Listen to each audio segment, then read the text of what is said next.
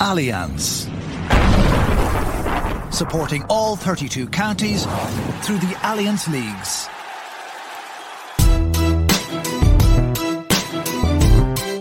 A grain of rice. A grain of rice is going to tip the scale. Just remember that, lad. There's a small bit of a needle there. Now, come on, Mayo. You've got to get Andy Moran into the game. Listen, victory, and now they're really roaring. And I can tell you, there won't be a cow milk in County Clare for at least a week. This is a day of many questions, and here are just a few that we will be trying to ask. How do you make a successful team? What is the most important value in a dressing room, and how do you separate out unsung heroes from bluffers? Why is Ray Dempsey no longer the Limerick manager, and have Tyrone figured out the template for how every other team in the country should now go about beating Kerry? My name is Paul Rouse, and I am joined by the former Mayo manager and footballer James Horan, by the former Donegal footballer and manager Jim McGuinness, and by Maurice Brosnan of the Irish Examiner. I think that every so often something happens in sport that's truly exceptional. And one of those things is Donegal winning the All-Ireland Senior Football Championship in 2012. It was exceptional in the fact that it happened at all, but also in the way that it happened. And it's one of those things that when you're on the outside, you're left wondering, how did they do that? And I suppose, Jim, I'll ask you the question, how did you do that?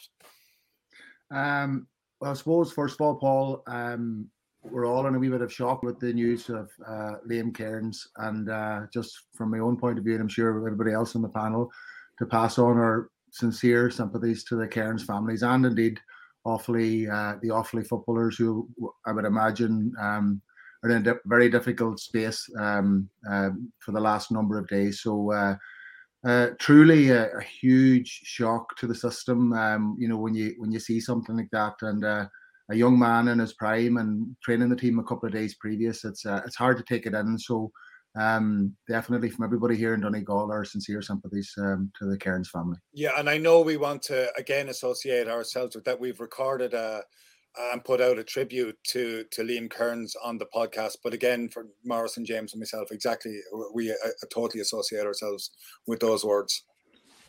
Thank you. Well, listen, it's a very easy question you've started off there with, isn't it? Yes, yeah. How did you do it? But listen, everybody tries to climb that ladder whenever they get into football management.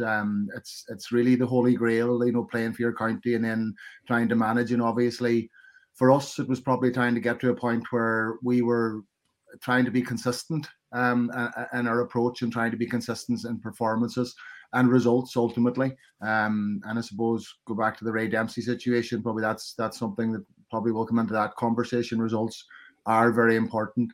But it's a long road to an All-Ireland, and from my own point of view, having played with Donegal and been involved with Donegal teams, and obviously in '92, but then there was a hell of a lot of pain, associated with the team after that, and we had gone 19 years without winning a provincial title, and a lot of those years we had managed to get to provincial finals and not get over the line. So there was a lot of sort of psychological baggage with the team, and trying to overcome that was a big part of it, and trying to sort of climb that ladder. And it's small steps, it's small degrees. If I work with a team now, it doesn't matter, soccer, Gaelic, whatever it is, and they have an ambition of doing something. I think the first question I would always ask them is, what gives you the right to have that ambition? I think that's the first question you need to ask yourself. What gives you the right to talk about being a county champion or a provincial champion or an All-Ireland winning champion? And for me, because everything has moved on so much, the technical aspect of the game, sports science, everything, coaching, tactics has moved on. You have to find a way to differentiate. You have to find a way to create separation. And ultimately, you need to be able to stand on a pitch and look at people and say, I'm ready to take you on today. And I think that was a big part of it for us, that we felt that we had to go. I felt that the team had to go in a different direction. We had to work harder and train harder than probably they had ever did in their lives before. And, people talk about mental toughness and, players that are mentally tough or teams that are mentally tough. But you know, when you can look inside yourself and know that you've left everything out on the pitch that you possibly could have every single night, then you start to, you know, get a quiet confidence that you're doing the right thing and that it's going to take a fair fella to hold you back or a fair team to hold you back. And I think that's the foundation block. Without that, you haven't got a hope in hell in many respects, because everybody else is working so hard. Everybody else is so focused. Everybody else is spending the hours in watching the tape, watching other teams, doing their analysis. So finding that separation, I think, is very, very, very important. Is there a particular value that you would elevate above all others to have in a dressing room? That's probably a bigger question in many respects. For me, that would all come under one word, and that's culture. You know, the culture of a team, an organization, is absolutely huge. And I think your value system comes from the culture. And I just felt, you know, in terms of where we were at and where we wanted to get to, one of the first boundaries that we created was, you know, we wanted to be the hardest working team in the country. And then everything you do comes from that, you know, so you can't just say that and put that up in lights and then go to train and then train at 70%. If you're the hardest working team, you're the hardest working team.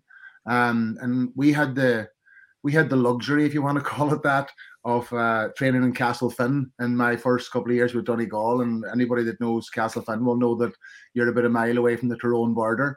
And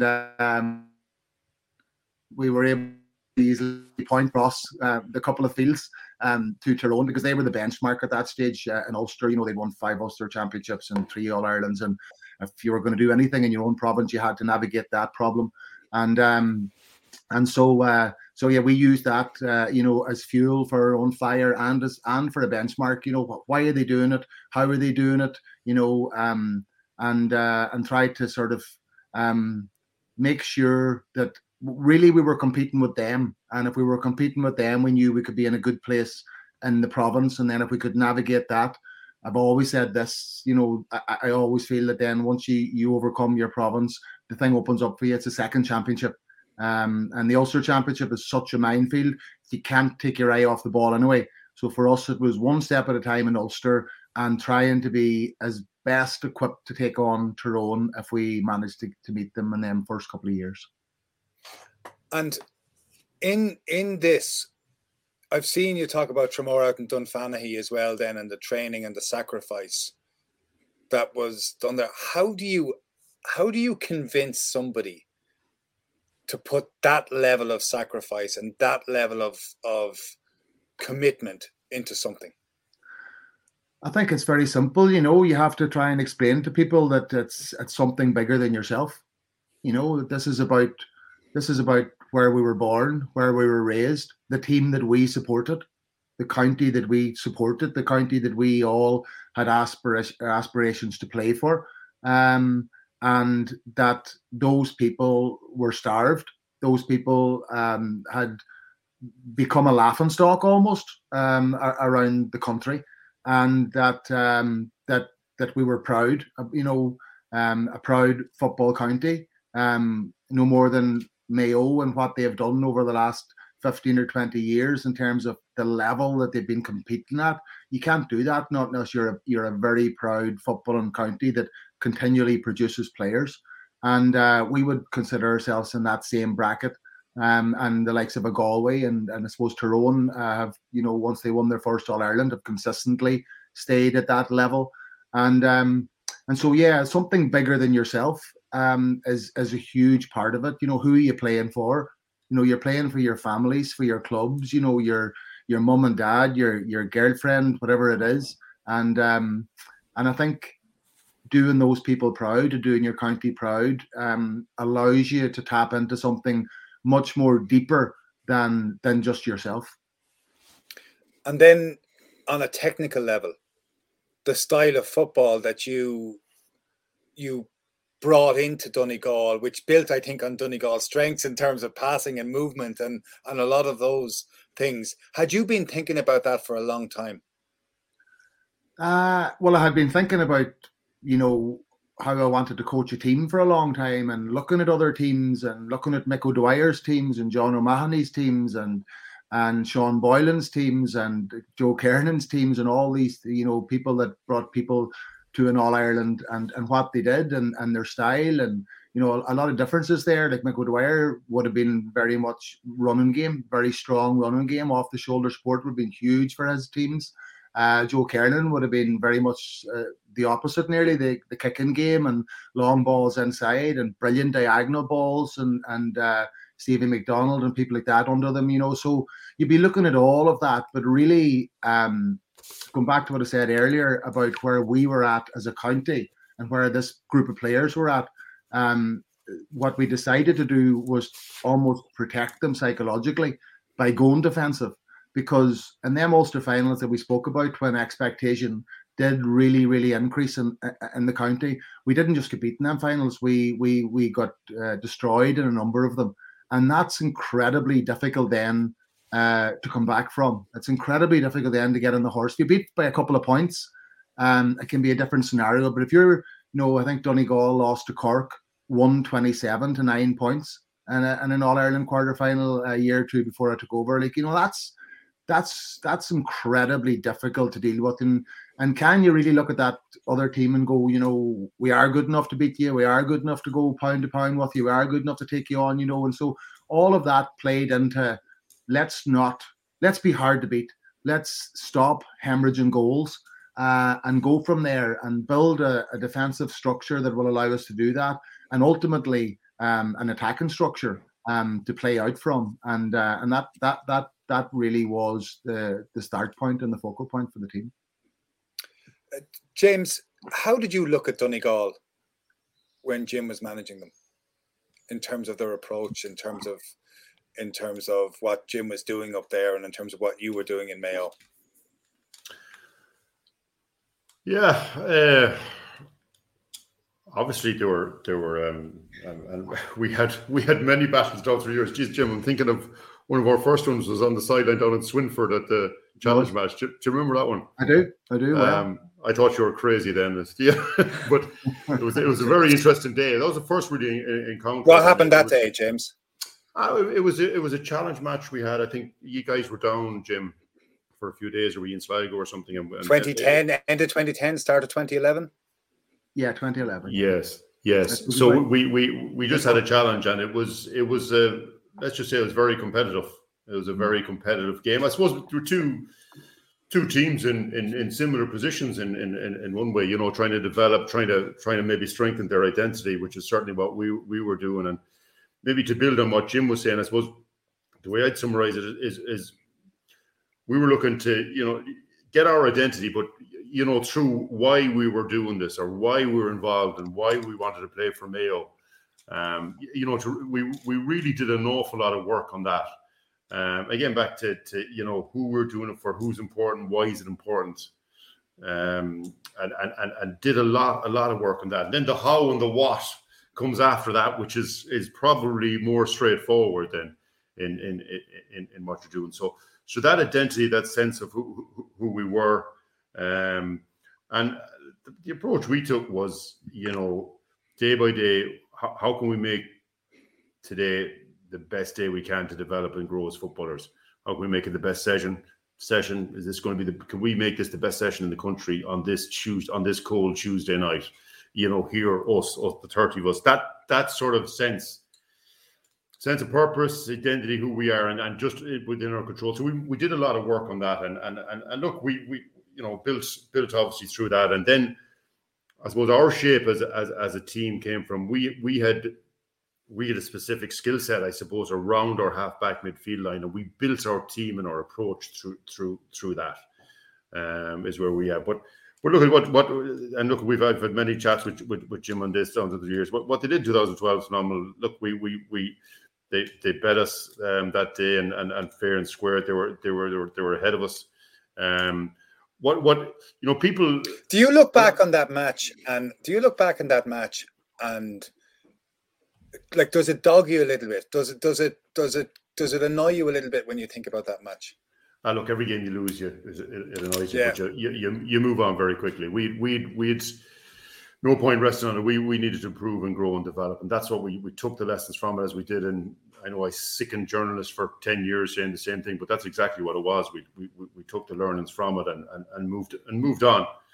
But when I think of Donegal around then, and what Jim did, is people forget how well and how much Jim developed some of those players. They through the training, through the development, like their hand passing, their running was and I usually bring it back to the basics again. Their running was very strong, and they brought in different lines of running that were strong. But their hand passing and the basics execution, I thought, were far above anyone else around that time. So their hand pass was into the stride. It was in front. It gave the guy receiving the ball the best opportunity. All of those kind of things. The return rate from shots taken, all those little things. So people talk about the tactical setup, which was unique for sure. But a lot of the skills of the game that you need to build on a tactical setup were there in abundance, and some fabulous players, and you know, I thought that Jim through his time developed those very well. So that's what I take from that. Managers set up teams different ways, and that's absolutely up to them. You go on to Kerry, they change depending on the type of profile or type of player they have, or whoever. That is what it is. But for me, from a coaching sense and looking at teams and how they develop and grow is you know, the skill set and the decision making of players. That's what I find really fascinating. Yeah, I think that's a really, really good point about the hand passing. And is there any particular thing, Jim, that you did to improve the hand passing of your Donegal players?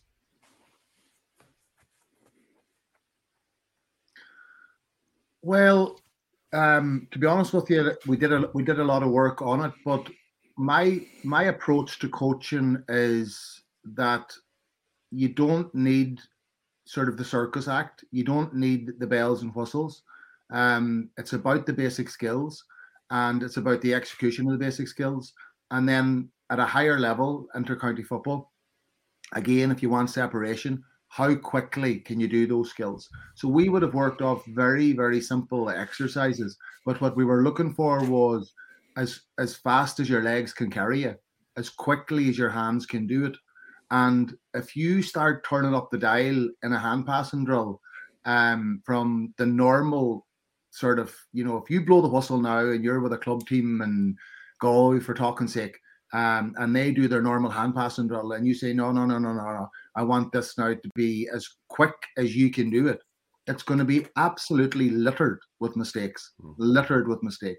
And that was our start point, that, you know, it was okay to have 20 mistakes. And this, I'm only talking now about a minute's work, you know, and it would be littered with mistakes. But the secret is to get from 20 mistakes to 18, you know, to 14, to 10, to 7, and still retaining the speed, the power. You know, really, you should never have the ball in your hand at all. You know, it should be taking the ball to do something with the ball. And if you're carrying the ball, you're leaving yourself open to a tackle at any given time. You know, and nothing else, there's open ground in front of you and you can make use of that. There's no point having the ball in your hand. It's how quickly you can get it, have the decision made in your head where you want to put it before you get it, and the ball goes. And then there's the elements around, you know, and it's funny, I didn't expect to get into this conversation, but breaking that skill down then to, like, you know, you'll see people, you see it at inter-county level all the time. I've seen it the whole way through the National League. People hand passing to a guy and the ball's at their feet all the time. You know, it's inter-county football and they can't put it on the chest. We call that the chest plate, you know, and we would only give the players from the neck to the waist. And if it's not there, it's not a hand pass. You know, you're working for it. And if you're working for it, it's not going to be perfect. One ball is played inside. And you catch that ball as a full forward and the runner coming off, you might get one chance to score a goal in the game, and you're going to give it too hard, too soft, too low, too high, and that chance is gone. And so I suppose James tipped on that a wee bit earlier. It's just those smaller details and being relentless and going after them, I think, is the most important thing. Not Jim, there's an interesting point there, just to come in that, and again, I'd be interested in your thoughts on it. Like, if you go to watch a lot of coaching sessions now, it is cones everywhere. A lot of coaches have downloaded stuff off the internet, and there's complex, intricate drills that for me in a lot of cases miss the point. Like, I don't know what you think of this, but if you do a simple basic hand passing drill before a game, or say at the start of a training session, a lot of players will default into, and it's a loop pass. They take it at the wrong angle. They have to check their stride to go slightly behind them. Slightly, like if a pass goes slightly behind you at inter-county level in a provincial championship, you'll get smashed. Chance is gone. That 1 goal chance, 2 goal chance. So if you look at those, I'd say the majority of those drills are carried out incorrectly. The player isn't developing. They're not realizing how important it is that it's into their stride. It's in the sweet spot. That they're breaking through the tackle as opposed to having to stop and getting hit. So if you just do a simple hand passing drill, but you then increase the pace of that, the players have to drop and do 20 or whatever if it's not in the sweet spot, or whatever it is, or they have to take it at the right angle. The whole drill typically goes to chaos before you start to, all right, let's get this element over right, that element. And you'd be amazed at football at the highest level how sometimes that is, I go back to, we mentioned Jim, but I go back to Dublin, I keep mentioning it, when they were at their absolute height, their hand passing was at a different level. So it was immaculate. If your hand passing isn't right, you're missing goal chances, basically, at the end, so I think sometimes I agree with Jim completely on that one. Sometimes the simpler it is and you build it from there, the better. So if we break this down, sorry, Jim, off you. No, I was going to say, and you're also creating this positive reinforcement loop. We can do this. We can do this really well. We're really, really good at this. Is there anybody better? Because there's a simplicity there. And once the simplicity is there, you're working. Now, I'm saying there's a simplicity there. To get it right, as James speaking about there's probably 8 or 9 or 10 things that need to happen in order to get it right. And I think a lot of people will stand back and they'll blow the whistle. And then when it's not right, they'll go, geez, that's not great. But the reality is it's the 9 or 10 things that need to be nailed and the intensity that needs to be nailed, and then back at it and go it again. And players will always sort of return to the default button, which is at 70, 75%. And so finding a way to open them up and to stretch them and to bring all these coaching points to bear, in a quick time frame between the minute or two, I think is incredibly important, Yeah, if we look at it, your commitment comes from doing it something that's greater than yourself. Your effort to get fit is fundamental. Your technical skills have to improve day after day, week after week, month after month, season after season.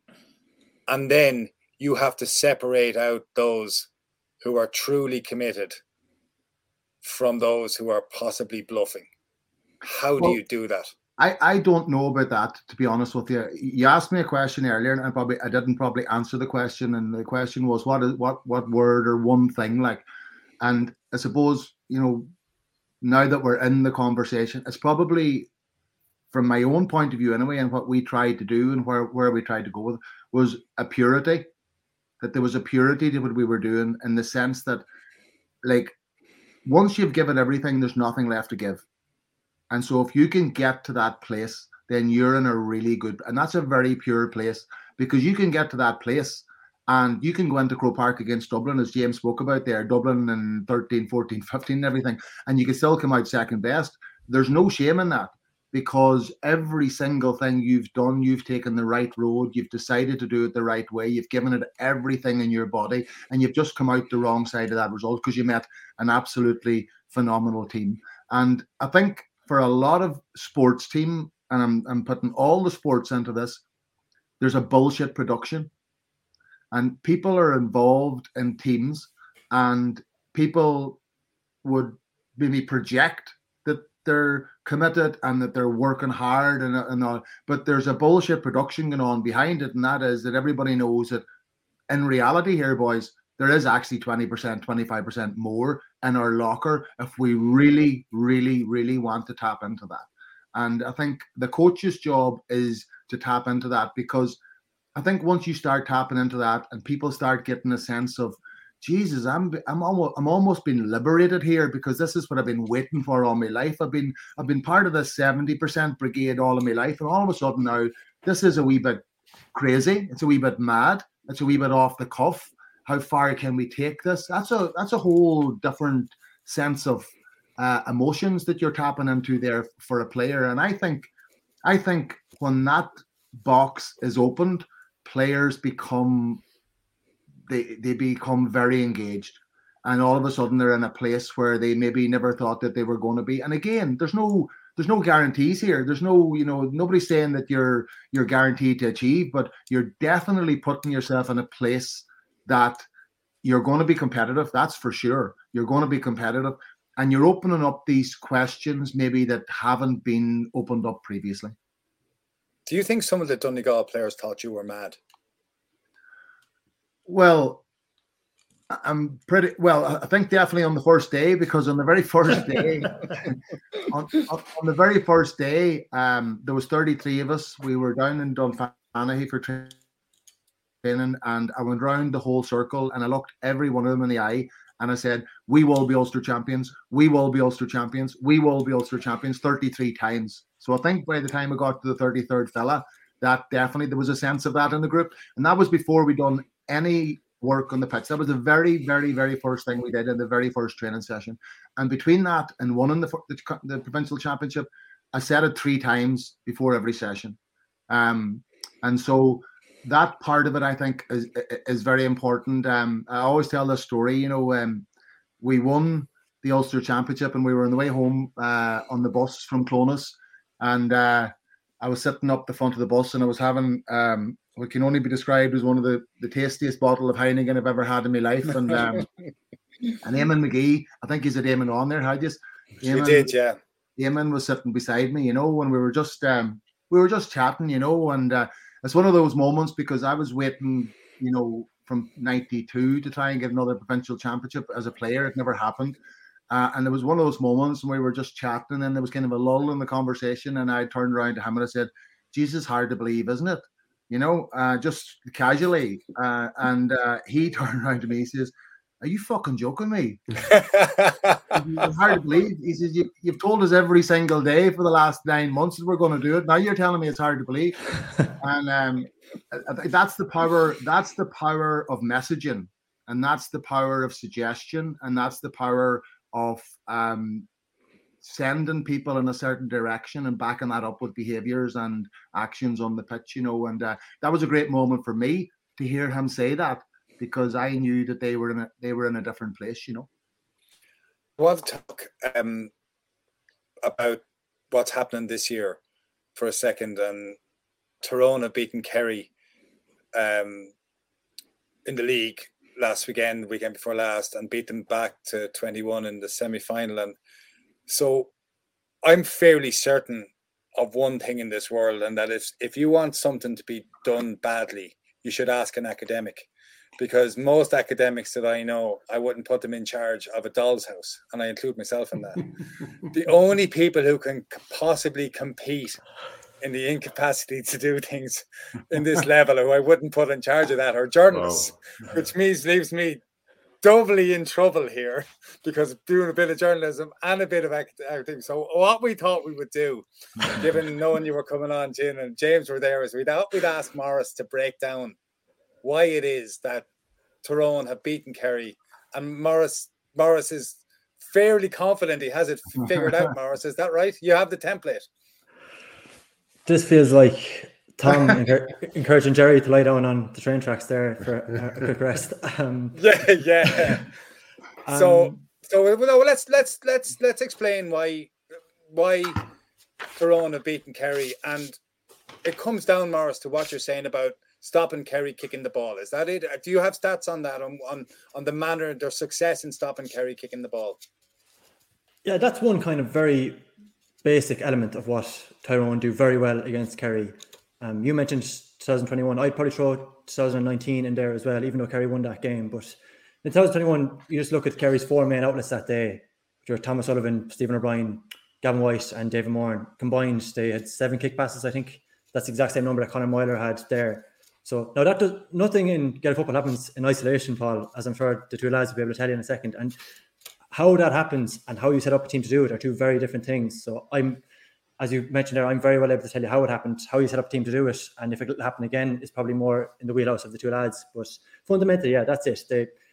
Tyrone are very, very good at stopping Kerry kicking the ball. They do that mainly through kickouts, and that then leads to turnovers. And how do they do this? They do it in a way, first of all, by taking on the Kerry kickout. Or not taking it on. Or what exactly do they do? So in 2021, Kerry had 100% on their own kickout. So they got every single kickout off. They got a target. Off their own kickout that day, they only scored 5 points. So you have to wonder, why is that happening? You go back to last weekend again, Kerry scored 5 points after their own kickout. They had 15 kickouts that they got off successfully. Only 8 of them ended in shots. And so and this goes back to what James has been fairly consistent on this podcast. If you are consistently kicking the ball short, over and over and over again, you have to work through every line of the opposition to get a shot off. So that's a lot of hard work. If you can't, at some point, get a long ball off, it means that you're fairly routinely running the ball, which Kerry did that weekend. So there's a 5-minute window. I'd encourage any coach who wants a better illustration of what James was talking about there, go back and watch just before half-time last weekend, where Michael McKernan is carrying the ball straight down the throats. Stefan O'Cumbar fouls him. A foul that's really important in terms of getting a press on. So Tyrone kicked their free, big press on. Kerry have to go long out the field. They lose that. Tyrone score again. What happens? The referee goes up and books. He shows David Clifford a yellow card. Another break and play. That means that he can organise a press again. Kerry go long again. That ends in Conor McQuinn scores a point. So from 3 points down before half time, they've been able to get a press on. They're now level going in after the break. When Canavan punches that ball over in the second half, again, there's this big long break and play. The subs coming on. Referee is talking to Paul Murphy. Big press on. Donnelly wins that ball. It goes up. McCurry kicks them into a lead, and they're never behind from there. So if you can't get it off long ever, it means that you're going short and you're running the ball. So when you look at Tyrone and they've got 1-7 off their own kick out last Sunday versus Kerry with 5 points, it just means that Kerry find it a lot more difficult to get scores off. Now, there's other things that have to filter into that as well. Matchups. So matchups matter. Massively, yeah. And that is why, for all I would love to be able to market this as the blueprint to beating Kerry, but part of me does think Tyrone are... Have I oversold, Morris? If I've oversold, I apologise, but you're doing on the matchups. See, Tyrone are uniquely well placed in their ability to counter this Kerry team. They were in 2019, which I'll come back to in a second. In 2021, Conor Moyler, who he spoke very openly about how his athletic capacity. There's probably not many other players in the country who could match up with Paddy Clifford for 70 minutes, go stride for stride with Paddy Clifford for 70 minutes. Ironically, the only other player who I saw do it in the last couple of years was Lee Keegan in the quarterfinal last year, and he's no longer around. But even players with incredible match from 50 minutes, and then they just hire. And that's what happened to young footballer there last year, Jack Lane. He did really, really well on Paddy Clifford for much of that final, but towards the end, it didn't work out. So that's a really good matchup. Pádraig Campsey in 2021, I don't know if you remember the success he had on, Michael Murphy, Tomás Galligan, final against Monaghan, Conor McManus, semi-final, Sean O'Shea, probably got the better of every single one of them. The only player who maybe might have got the better of him was Conroy in the final, but up until then, he was brilliant. He went to David Clifford. Now, on the other side, you talk about one of Kerry's best attackers, a kick pass option is Thomas Sullivan, but Kerry don't really have another matchup for Darren McCurry, so he ends up following him everywhere. He kept him scoreless, but it also means that he doesn't really have as much ability going forward, which, as we'll come to, was pretty important. And then in midfield, they have two nearly traditional old school guys who you can kick a ball out on top of them, they'll fight for everything. And Kerry don't have that anymore because David Moran is no longer around. So I think they're uniquely well placed to match up pretty well in almost every line with Kerry. You stop them kicking, you match them up, and then you swarm them in turnovers. Yeah, and that's what I meant by nothing happens in isolation in Gaelic football, because you can't... If you're consistently going short, it means you're constantly running the ball, and that means you're running into contact against Tyrone. Now, for some teams are pretty good at running the ball. Kerry aren't one of them. So that's, you go back to 2021, they had 30 turnovers in the attacking third, and that is just running into a team's throat who, you run into them, they make hay, absolutely swallow you whole there and rewind back out of that. Now Kerry kind of learned from that All-Ireland final, and last year, for example, they had only 7 turnovers in the attacking third, but go back to last weekend, that number nearly doubled. They're up at 13, and that is just, think back on that game, think of Stephen O'Barr carrying into contact, being swallowed up, David Clifford. Some of these are borderline, by the way. Some of them could nearly be a free in, but it just so happened that Tyrone got the rub of the green. So suddenly Kerry are getting nothing. They got, I think, after a long kick-out, they scored 2 points in total last weekend. So they end up having to run a lot of ball. They're getting absolutely nothing off Tyrone's kick-out because Morgan is so accurate. So they're reliant basically solely on turnovers. And that's what I mean. None of this stuff happens by itself. What you do with your kick-out feeds into what you do with turnovers, feeds into how you attack. It also feeds into how you defend. So that's why I think Tyrone are kind of uniquely well-placed to set up as well as they did against Kerry. And the testament to that, by the way, Paul, if you go back to 2019, they're 3 points up. They're really, Kerry are in trouble that day. And what do Kerry do? They bring on Jack Sherwood and Tommy Walsh. Jack Sherwood is a really good kick passer. Tommy Walsh is a focal point inside. Tommy Walsh wins the ball, lays it off to Paul Ganey. They're 1 point down. A long kick out on top. Who breaks it? David Moran. They go up the other end of the field. And then the goal, think back on the Stephen O'Brien's goal. That's a long kick pass after a turnover that they get out after that. So if you have the ability to get out long, it means teams set up differently against you. Whereas if they know it's the same thing over and over and over again. This is a very, as I'm sure the lads are about to tell me, this is a very, very basic explanation of how it works. Well, I think Morris, I think it's excellent, but I'm really looking forward to the 2 examiners and what Jim and James have to say about it. Well, who wants to go first? Morris, have you ever been involved in a backroom team? Have you? No. Of any description? Oh, sorry. Yeah, I have. Yeah, but not at an intercounty level. Yeah. Your recall on games and incidents is really, really impressive. Be very useful to have in a support capacity for sure. Look, of course, what you're saying, that is right. But when you're talking, matchups, kick out strategy, and what you press, that's probably an blueprint for how you play as a team or for the majority of games. The kick out one is really interesting because a lot of teams go short, and if you give it to them, they go short. But a lot of teams now, or teams are starting to move that, as I said to you before, when if you're against a Rory Began or whoever, Niall Morgan, that have that low trajectory kick that can go 70 yards right over the top of the midfield, and we saw Matty Donnelly the last day running onto a ball, one kick over the top, and they're through on goal. So there's an awful lot that's important. So teams now will set up, they'll invite you potentially to go short, and they'll set their trap. So, you give it to that cornerback or that guy that whatever, you withdraw back into you sort of semi-press, or you do a split press on maybe the other side, and you give it to that guy, but you're going to get him in the middle of the field because you'll have a guy set up to get him, or whatever it is. So, and as you say, that if you're taking it short every time, it takes effort, it takes, you're running it out, it's hard, the opposition know what you're going to do, so they're set and they have their play ready to go. So it can be very difficult. Plus, you've got to run it from one end of the field to the other, through the 6 lines, beating players, whatever. And every pass or every tackle that you incur, the risk of you losing the ball goes up. Do you know, in very simple terms? So if you're talking about a kick-out strategy, in my opinion, you got to mix that up. You can look at it one way. The further you can kick the ball, say, for example, if you have a wind, the further you can kick that ball and set up to give yourself a high probability of winning the first phase or the second phase with numbers around the break.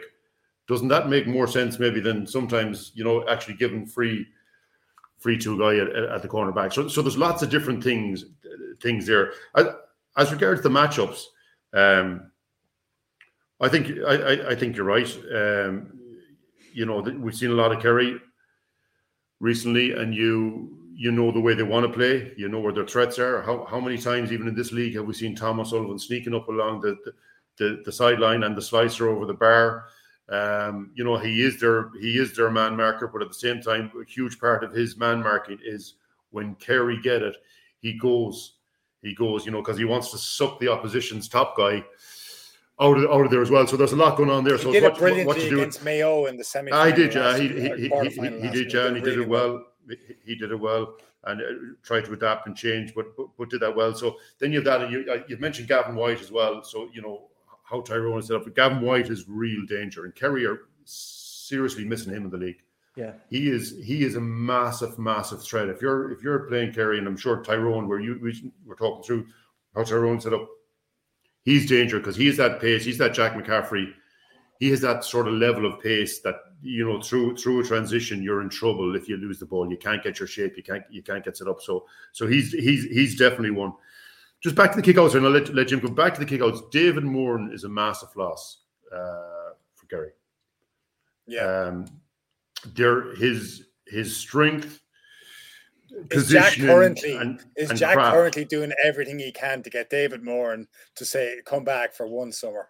Come back, please. I don't know what Jack is. I'm sure Jack is trying everything to do everything he can to make Kerry as competitive. But he's a big loss. Like his fielding ability and his foot passing ability is a much unmentioned thing about David. Are massive, and other players got confidence from him or around the setup. So, to summarize, Conor Myler, what a player and what a couple of years he's going to have. Can take anyone out, and again, he is on the counter-attack when he has the ball as well. The amount of ball that he's handled over the last 2.5 years for Tyrone is massive. So he's a massive player. So him being an option to mark a Kerry guy, but again, the inverse becomes true as well. Anyone's playing Tyrone, what do you do with Conor Myler, and can you prevent Conor Myler from doing Conor Myler things? So it's all that kind of stuff. But look at the matchups again. The last point, matchups are so important, and you have your 4 or 5 players that you can look to put on the opposition. But in that, you need to make sure that when you're moving your 4 or 5 key players to sort of neutralize some of them, that you're not taking away from the power of your game, because that's the danger. You look too much nearly sometimes at the opposition, and it takes away a bit of your power. So look, loads in there, Morris. I don't know, did I answer everything for you? But yeah, Jim, do you agree with James? Where do you stand on this, or do you agree with Morris? No, I think my own recollection of the game was that Tyrone got everything right. They got everything right tactically, and they got the matchups right as well. The matchups were very, very important. The one with Paddy Clifford and Conor Myler was incredibly important for them, because he was connecting the defence and the attack for them very well up to that point and during that season. Tyrone that day did go high on them on a number of occasions, but they picked their moments to go high on them in the attacking third and asked that question. They didn't do it every single time, and the times that they did do it, they knew that they could get pressure. But 80%, no, that's probably wrong. About 50% of their game then was in a mid block. And we covered that game, and we were in the Nally stand, I think it was, and there was actually space for Kerry to kick over the block and into the full forward line. The problem was that Tyrone were so well organised and up for the game so much that they were constantly getting pressure on the ball. And to Morris's point, that was forcing them to play a shorter game. And because of that, they couldn't lift their head quickly enough and find that pass in behind. But it was actually 3v3 in the full back line. And then the full forwards came back inside the middle block. And then the halfbacks pushed out. And you had a lot of bodies in that area. And they made it very, very difficult for them. And when Kerry did manage then to move forward, as they were going to do, what Tyrone did brilliantly that day was they defended the D. They defended the D incredibly well, with a lot of intensity, but also with a lot of discipline. And actually, in actual fact, that gave them the platform to win the game, not because of what they were doing defensively, but because when they turned the ball over, Kerry were so desperate to try and penetrate that they kept pushing players on, and they were then really open. The goals, from a Tyrone point of view, came from them transitional moments. But to be honest with you, that, for me, wasn't the reason why Kerry lost the game. The reason why Kerry lost the game was because they had a very similar tactical approach to Tyrone, but the difference, and they were in a mid-block for most of the game as well, and leaving full backs exposed, maybe with a +1. But the difference was Tyrone brought that intensity to defend in the D, whereas Kerry let players run off them, and big scores and big moments came from that. And that was the difference between 21 and 22. Like, even in that game, I remember, I think all 3 of the fullbacks scored for Tyrone coming from deep.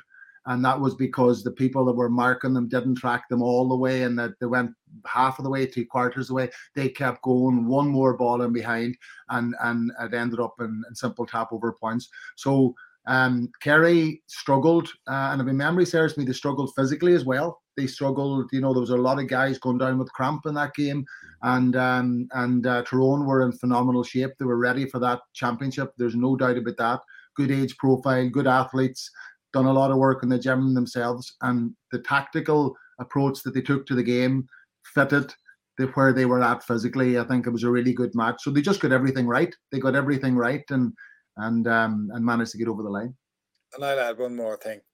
David Clifford didn't finish the game. David Clifford got injured at a key moment. I think that's. I don't even think it was an injury. I think it was cramp. I think it was fatigue, and I think that was one of the big things going into the following year. Then that that there was a number of them that happened to on the day, and there was a lot made of the fact that there was a significant break going into the game, and that between the Munster final and that game. Yeah. And it did it. I want to move on again. Morris, you broke the story last week about Ray Dempsey leaving the Limerick job. What is the story? I broke that with my colleague John Fogarty. There's a short-term answer to your question, Paul, and a kind of a longer answer. And there's probably the short-term issue and a long-term issue. And James has said kind of consistently in this podcast that we don't know what's going on in the camp, and it's probably not fair to talk overly about that. So if we stick to the facts for a second, Ray Dempsey was confirmed as Limerick manager in October of last year. Crucially, to my mind anyway, he was confirmed without a backroom team, which is a very difficult thing, because then it's over a month later, when that's finally confirmed. So you spend the start of your regime trying to put that together. And maybe the lads can speak about this better, but it just strikes me that you're already on the back foot if you're announced kind of late. And I know you're not allowed to train, but given the amount of work that was into being an inter-county manager, I think it must be very difficult to start at step one, be on that back foot, put together a coaching ticket, and then try and get up and running in November. And then obviously the league hasn't gone as well as it's been kind of disastrous for Limerick. So it's my understanding after the Cork game, players kind of met that week and discussed where they're at and where they want to go. And a week later, last Thursday night, Ray Dempsey kind of realised that it wasn't working out on either end and decided to step aside. So that's the short term. And what's the longer term issue? So that's I'm glad you asked that, because the short term is the one that will get in the headlines. And I think there's a fundamental misunderstanding, and this is particularly prevalent in media. I'd hold my hands up here on this as well. There's a big difference between good people and good structures. So what got Limerick to Division 2 to a Munster final, winning the McGrath Cup last year, I think was good people. If you go back to 2016, they're relegated to Division 4. They haven't won a championship again since 2012. John Broder stepped aside. They're at a very low ebb, and they put together a football selection committee. And on that committee, this is to pick a manager. On that committee is Billy Lee, and whether he was late to a meeting or they were all early, he turned up one day, and the committee turned around and said, "You should take this job." So he did. He decided he was going to take over Limerick. And Billy told me this in an interview a couple of years ago. He was very conscious of the unique dynamics within Limerick football, the history, the club rivalries, their sense of place, the pecking order, and made a decision. They had Paddy Cassan for a little while, but he made a decision. His entire backroom team kind of needed to be Limerick. They needed to know the state of play. They needed to understand it. So for the last 3 years of his regime, it was an entire Limerick backroom team, 100% from coaches all the way down to your support staff. What Billy was brilliant at was that he famously in 2018 he went to war with the county board. But if you actually go back and check what that was about, that's just basic stuff. That was about getting fed after training. It was a player wasn't eligible to play in a championship game because he wasn't registered on time. And beyond that, he did not make a big deal out of various things that he could have. At one stage, they went through 3 years. They played in 9 different home venues. I remember last year there was people talking about a side effect of JP McManus and his funding of the Limerick hurlers might have been that the footballers got to where they were. Like the Limerick footballers had difficulty sourcing a training ground with floodlights for the last couple of years. The hurlers were off in Portugal last week. They're in worlds apart. But there was great people involved in Limerick football, brilliant people like Adrian O'Brien, who was from Kilmallock, a brilliant strength and conditioning coach, worked very closely with the lads. Someone like Billy Lee, You go down to the grassroots into the academies. A lot of former players, the last great Limerick team that actually, which Liam Kearns, God rest him, was involved in. A lot of those players kind of took it upon themselves that they could not stomach how low Limerick football had gotten. So people like Paul Connert go up and set up an academy.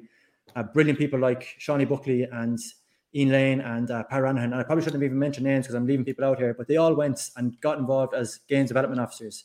But crucially, right, they're all volunteers. And at the same time as all this is happening, there's a report published in 2019 that a report into Limerick football, how low a ebb they're at. And I've read that report. And a couple of recommendations in that. And this is what I'm getting at here. A couple of recognitions that were so fundamental. Like one of the things was they announced this publicly that they were going to hire a games development officer, a full-time games development officer. And crucially in Limerick, you have to be a full-time games development officer because while the lads are doing brilliant work, if they want to get into schools, get into clubs is one thing, but in Limerick, you've got hurling and rugby and soccer and then football. So it's not clubs you need to be starting with, it's schools. You need to get lads into clubs first. And to get into schools, you can't be working a 9 to 5. You can't be a volunteer. Because if you are, and I know for a fact this happened, if you're getting into schools, you're either taking holidays or you're taking unpaid leave, which again, that's brilliant. For them to do that, they deserve immense credit. This is not a criticism of them, but structurally, that's a problem. You need a kind of a full-time position. So that was 2019. They announced that they're going to hire a full-time games development officer. We're sitting here talking on the March 2023. No news about that full-time officer yet. So suddenly, Billy Lee is no longer involved in Limerick football. Paul Connert is no longer involved. He is no longer in the academy. There's still great people there. Adrian O'Brien, who I mentioned, the strength and conditioning coach, how well conditioned that Limerick team, is no longer involved. And Limerick I think there's a cliff face there. There was a golden opportunity to take advantage of all the goodwill around the great work Billy Lee did to really embed some proper structural change. And for whatever reason, a lot of it didn't happen. So I think you can be reliant on great people, but it'll only get you so far because when those great people go, there's a huge void there. So you need to kind of embed stuff beneath that. So that's the long-term answer. It's kind of a fascinating insight into how a county can find itself in a position and then kind of basically let it go from itself. And Jim, I can't let you come on to this podcast and leave without asking you about Donegal, because I hear echoes of, at least in part, of some of the things that you hear coming out of Donegal from what's being said there about Limerick in terms of structures and in terms of development squads and things going forward. Now, I cannot understand from listening to you the way you've spoken on this podcast. I cannot understand how you cannot be in a Donegal dressing room. Well, that's a loaded question, Paul. But it is a loaded question. I'll ask it differently then. Why are you not in a Donegal dressing room? Well, I suppose that's a conscious decision on my own part. I'd sort of, I'd been involved at soccer at a high level for a number of years. Just finished my pro license. Obviously, the Donegal job came up in the summer, and there was a lot of people looking for me to get involved, behind the scenes and wondering would I sort of take something on or do something. And, when that happens, it's difficult because, obviously your heart and soul is, where you're from. But I kind of knew that I was just finishing my pro license. I wanted to see what was going to sort of come out of that and move forward professionally in that area. I'm in Dublin this week working with the FAI with their UEFA A licensed coaches, and I love that part of it and love that sort of aspect of it. So it was very difficult for me not to take it. And they did call me and they spoke to me and asked me, and I explained that. But I did also explain that I wasn't going to go away into the summer. We had come home. We had made that decision as a family, and so I knew I was going to be here up until the summer at least. And so I said that I was, available to do something with the team or help with the team. Rory and Carl were considering that situation, and I was going to sort of go along with them. And then that didn't work. You would have gone in with Rory Kavanagh and Carl Lacey. Rory and Carl, for want of a better word, are your babies. They're the guys that sort of, you coached, and I wanted to see them sort of go on the right foot and help them, and things like this, things like the media, and the first year in management is it's off the charts. It's crazy. You're trying to pull 50 different things together, putting processes in place, all that thing. So to go in with them and help them and sort of be a mentor to them and a tutor to them, help out with the coaching, all of that. And I said that to the county board, and then when the Rory thing didn't work out, they never came back to me. We never had another conversation, you know. But the one thing that I found disappointing about sort of what had happened was, whenever they decided that they were going to put the management team that they have now in place, the whole thing was supposed to be a confidential process. But the night that the new management team was named, you know, everybody that was interviewed for the job was name checked, and I found that difficult, because I was having conversations with the county board saying, you know, I'm going to be here up until the summer anyway. I'm happy to help. I'm happy to do something. And then whenever they named the management team that's there for this year, they said they'd spoken to me, they'd spoken to Rory Kavanagh, they'd spoken to Mark McCune, they name checked everybody. And it was almost like they were sending the signal that, you know, we've asked all these guys and they don't want it. And, you know, and sort of if you were turning your back, you know, on your county to a certain extent. And that wasn't the case, because I had said to them that I was happy and available. And even Carl had asked me, you know, when we were speaking about the academy there, Carl had asked me would I do something with the under-14s. And I said that I would. I said that I would help them out with the under-14s. And, you know, Michael was going to get involved with the team as well, Michael Murphy and stuff. So that was disappointing, that sort of, you know, on the back of having conversations around willing to help and trying to help, that the door was closed in many respects on me.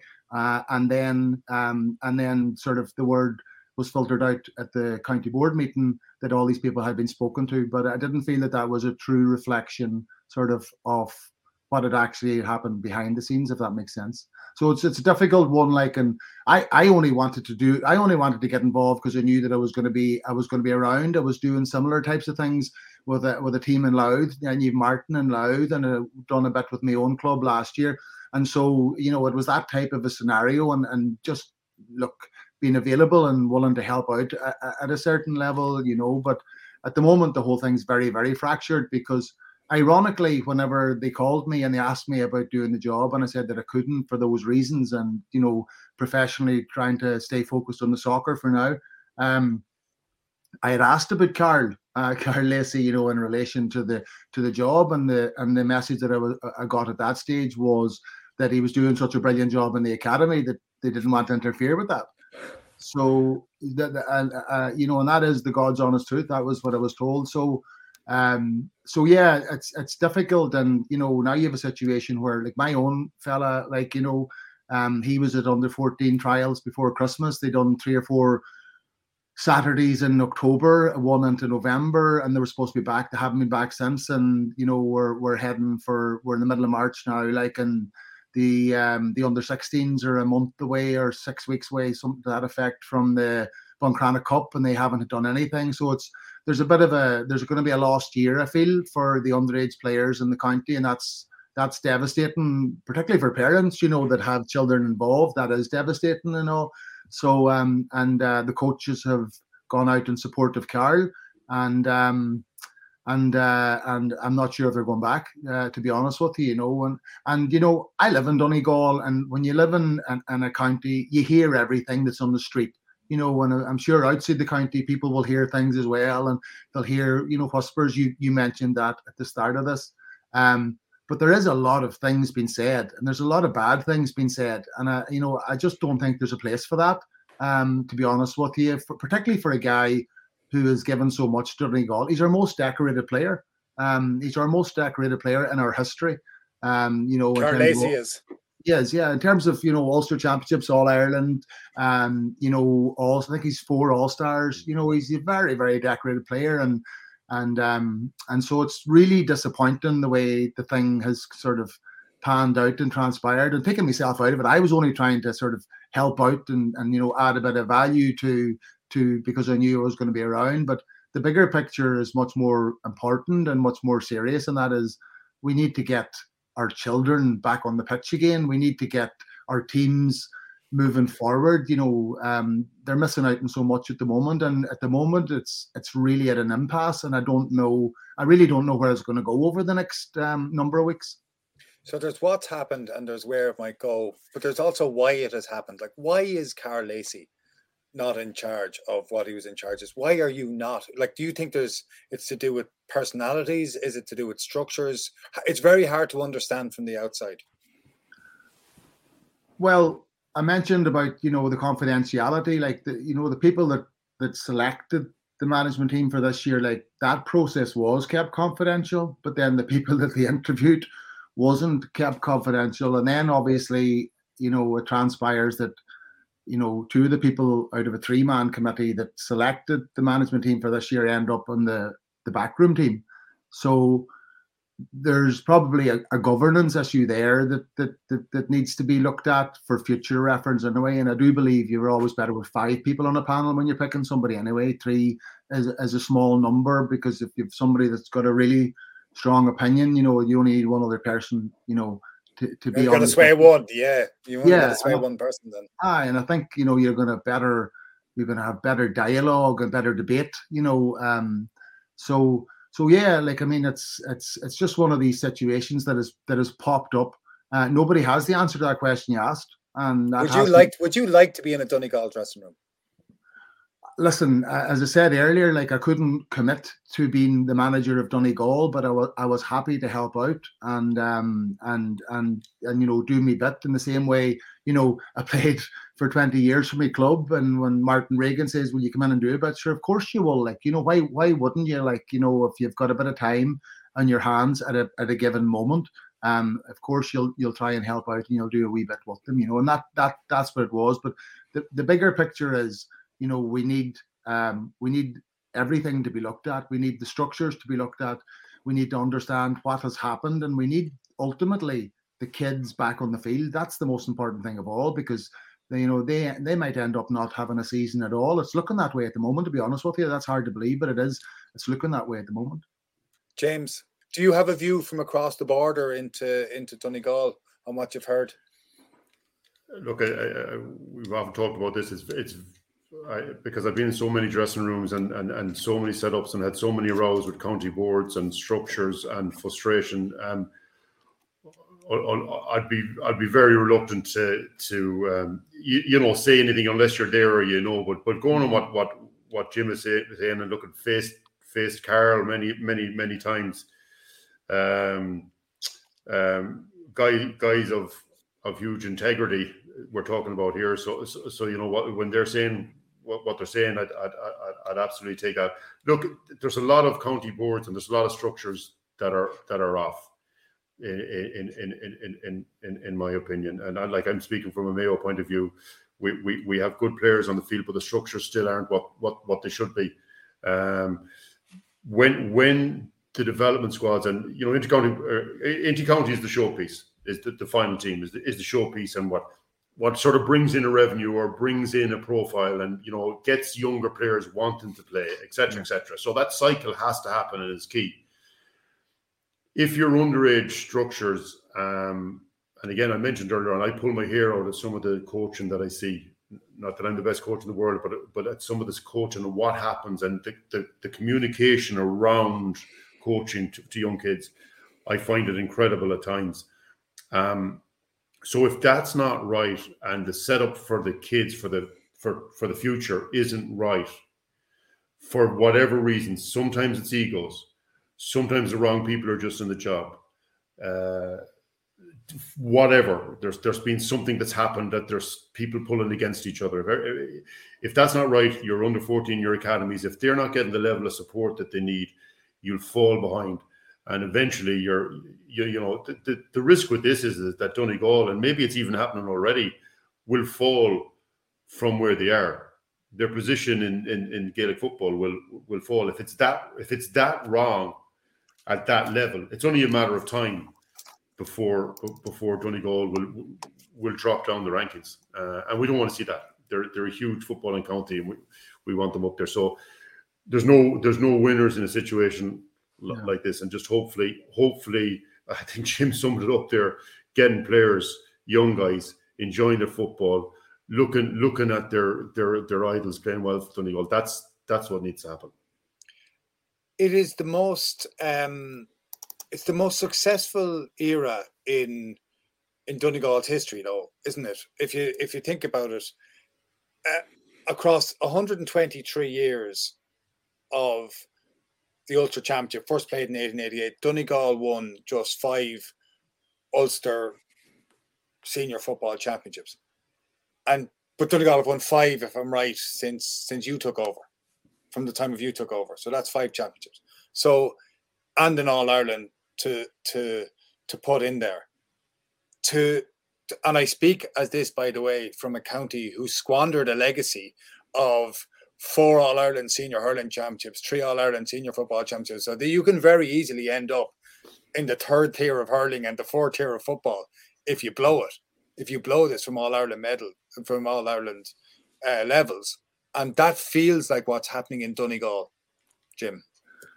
Yeah, well, I think the most important, I think James hit the nail on the head there with the kids. Like, you know, kids go to games and, you know, let's say Michael Murphy's in Clonus and he's lifting the Anglo-Celt Cup, you know, and you've got sort of 40,000 people at the game and half of them are from Donegal.